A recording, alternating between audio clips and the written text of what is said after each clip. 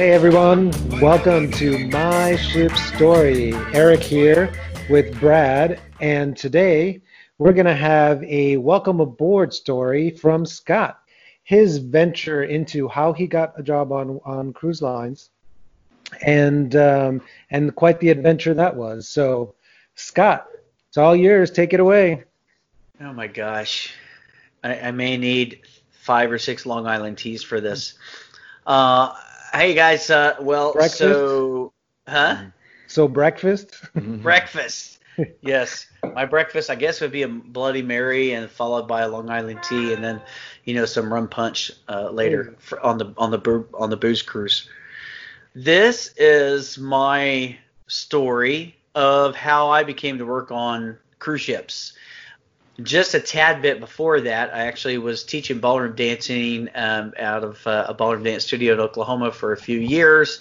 My mom and aunt and uncle used to go on a cruise, and typical, parent was like, "Oh, you should get a job on a cruise ship." And me, I think I'm 21 at the time, something like that, and I was like, "They're not going to hire me. What? That's just, whatever." So, unbeknownst to me, sometime, I guess this would be November of 91, my mom went to the library, checked out a book on how to get a job in a cruise ship or in the hotel industry, found a sample application in it, photocopied it, filled it out, and sent it to, I don't know, every cruise line and hotel, whatever. So, wait a I, second. Your mom did all that? yeah, I had It no leads me idea. to believe that she wanted you the hell out of Dodge. I get that now. Yeah. Yeah. She was like, please, how do I get him out of my house? Yeah, yeah, man. I had no idea. Fast forward about 4 months later, March of 1992, I was working at a Thursday night ballroom dance party. And this is like 8 o'clock, 7 o'clock p.m. And I get this call from this guy. Hey, we want you to work on a cruise ship. It's the world's largest ship. It's a brand new ship. We want you to be a ballroom dancer, yada, yada, yada. And I thought it was somebody yanking my chain. Like, I thought somebody's punking me. So I was like, yeah, okay. Click. I hung up on the guy. And so I go back out to the floor. He calls me back, and they're like, "Hey, he's on the phone again." I'm like, "Hey," and then he told me, a little bit more, and I was like, "Oh my gosh, this is serious. What do I do?" Sure, okay, it sounds fun. And actually, one of the owner's sons used to work for Royal Caribbean, and so he was super excited, jumping up and down in the background, and telling me all this stuff. What it was going to be like, and how much fun it was, and all this kind of stuff. And so I was basically like, yeah, okay, sure, great. When? And remember, this was Thursday night, and he's like, yeah, we need you and to fly out Saturday. And I'm like, Saturday, what month? And he said, like, day after tomorrow. So I was like, oh. So agreed and hung up the phone, freaked out for the rest of the night, didn't have any idea what was going on. I called my mom, and she, of course, started screaming, yelling on the phone. And that's when she told me that she did that, months and months ago, 4, 5, 6 months ago.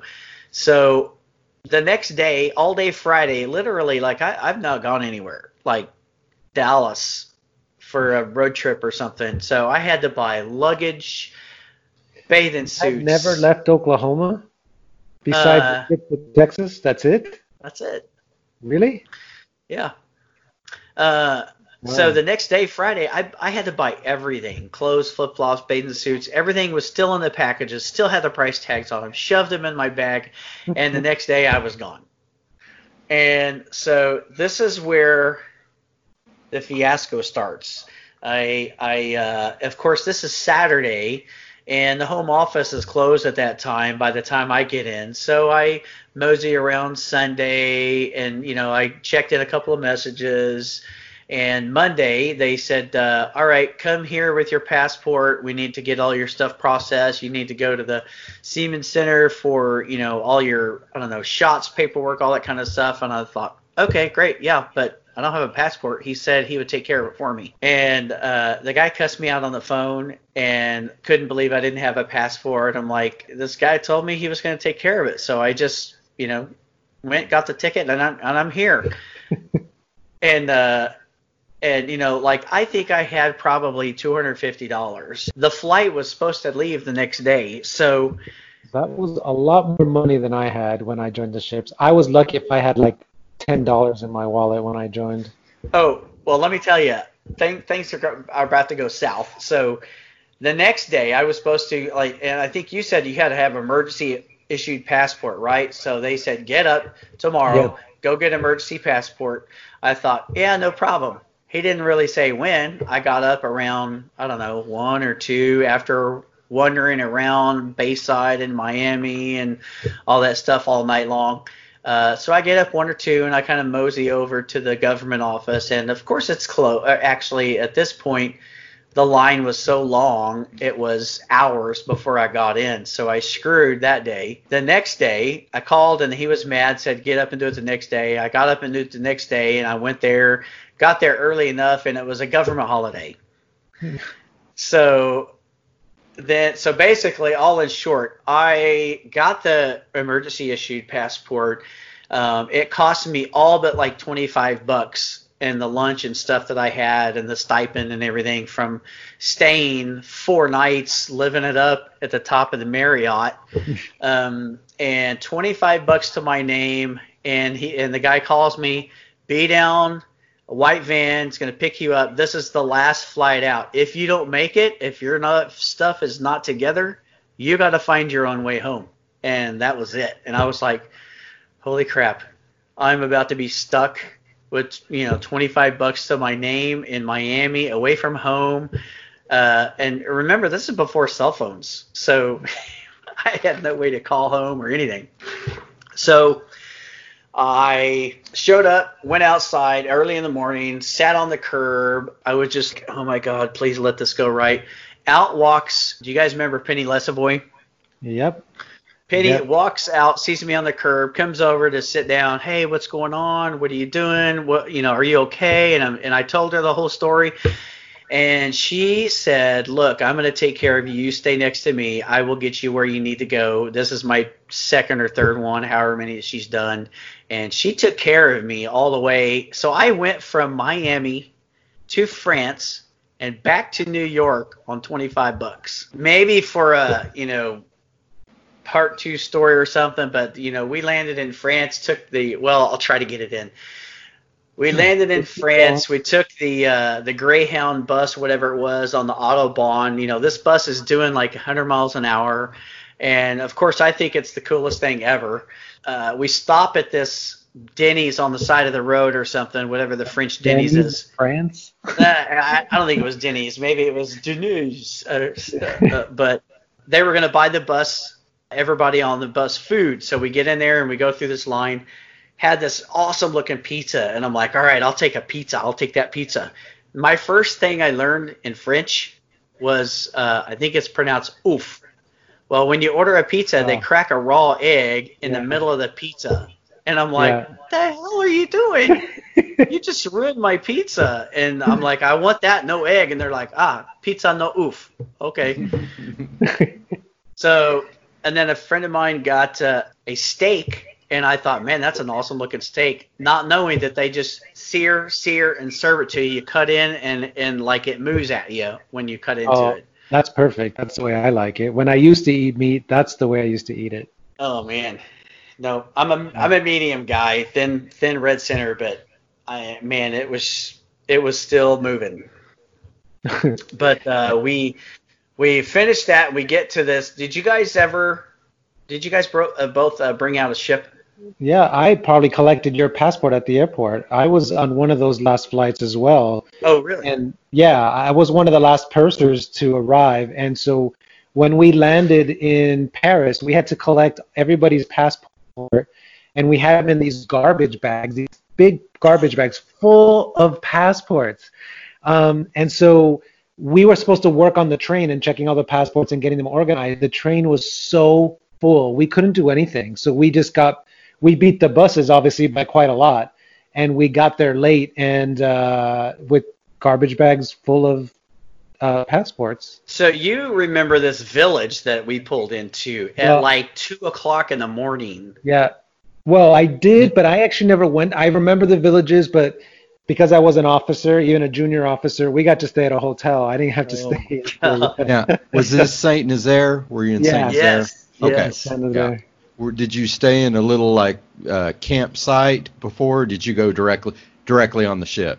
No, we stayed at this. All I can relate it to is Hogan's Heroes. Yeah.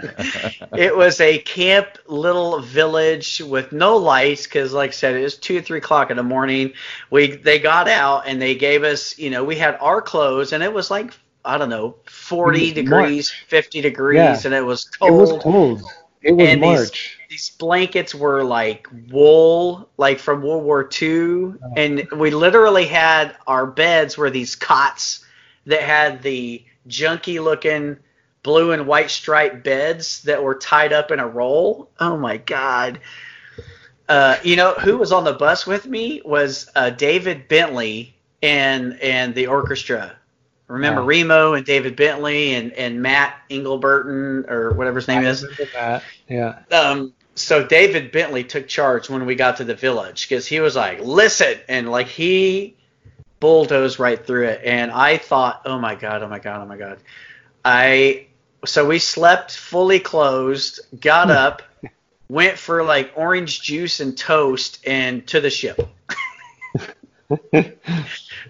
Oh, and the best part, we get to the ship, right?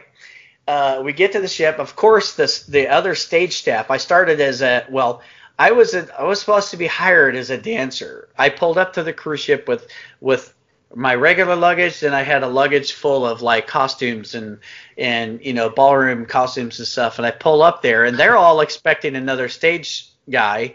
And I pull up, and I'm like, no, I'm a dancer. I'm supposed to be Amita. Do you remember a girl named Gay? Yeah, Gay Hartman. Gay Hartman was supposed to be my partner. Oh yeah, I met her once, years and years and years after all of this, but she was supposed to be my ballroom partner. And I showed up and they were like, "Oh, I guess they didn't tell you, but they decided against that whole thing. They want you to be the stage tech." And I was like, "Wow, crap!" Oh no. So I worked like, on Song of America, my first contract, and we'll save it for another day, but I have a story which I'm still debating whether I should share or not because it might be a little too racy or actually kind of gross. So I don't know. Not about her. Yes, share it now. No. No, she was great. Brad's like, yes, share that on the next show. Yeah. Well, or we could keep that. Yeah, but anyway. Yeah. Well, we'll have to test it out first. But. Yeah. So that was me. Yeah, that was me getting on the cruise ship. Hired as a dancer. Decided against that. Had to send my luggage home after I got back from New York and walked onto the ship. And the rest is history. Helped build the parts of the ship. We went from there, the crossing, no passengers. So we were completely plastered the whole time. But that's also another story. The crossing story was pretty funny. Yeah, I got a few of those between. Well, that was my ship story on how I became to work on. And coincidentally, I'll leave this one more thing.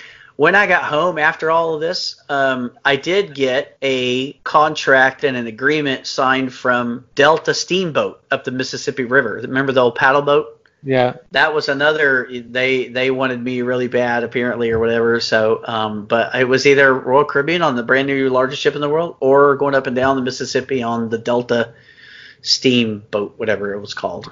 And mind you, that biggest ship in the world held about 2,400 guests and was about 90,000 tons or something like that. Yeah. Compared to the ships now that are 220,000 tons and hold about 6,000 guests, 5,000 or 6,000 guests, something like that. Insane. That just baffles my mind. And when we pulled into New York and we're in that, was it West 48th Street, 49th Street? Yeah. And we're on deck 7 out of what, 13, 14, and you're looking down on the USS Intrepid aircraft carrier, Yeah, it was right the by museum there. there. And I thought, wow, that was large. That was so huge. And they had to lower the steam packs on the Majesty to fit it under the Verrazano Bridge. Oh yeah, that's right. That? Yeah, And I thought, tight. there can't be anything bigger. And now you can No. literally fit that one inside of the big ones. Yeah, 2 of them. Yeah. More than 2. That's just crazy. I remember the QE2 was right in front of us too for a while when we were docked in New York, which was another just old classic ship. All right. That's it. Are we going to call it a We're all good? done. We're all done for We're going today. to call it done? I guess. This is the fastest. Gosh, this went so fast. Used to just Well, fooling You know. around for an hour, 2 hours. Brings back memories. See, just telling that story brings back so many sidebar memories of things that happened on the crossing, things that happened in New York,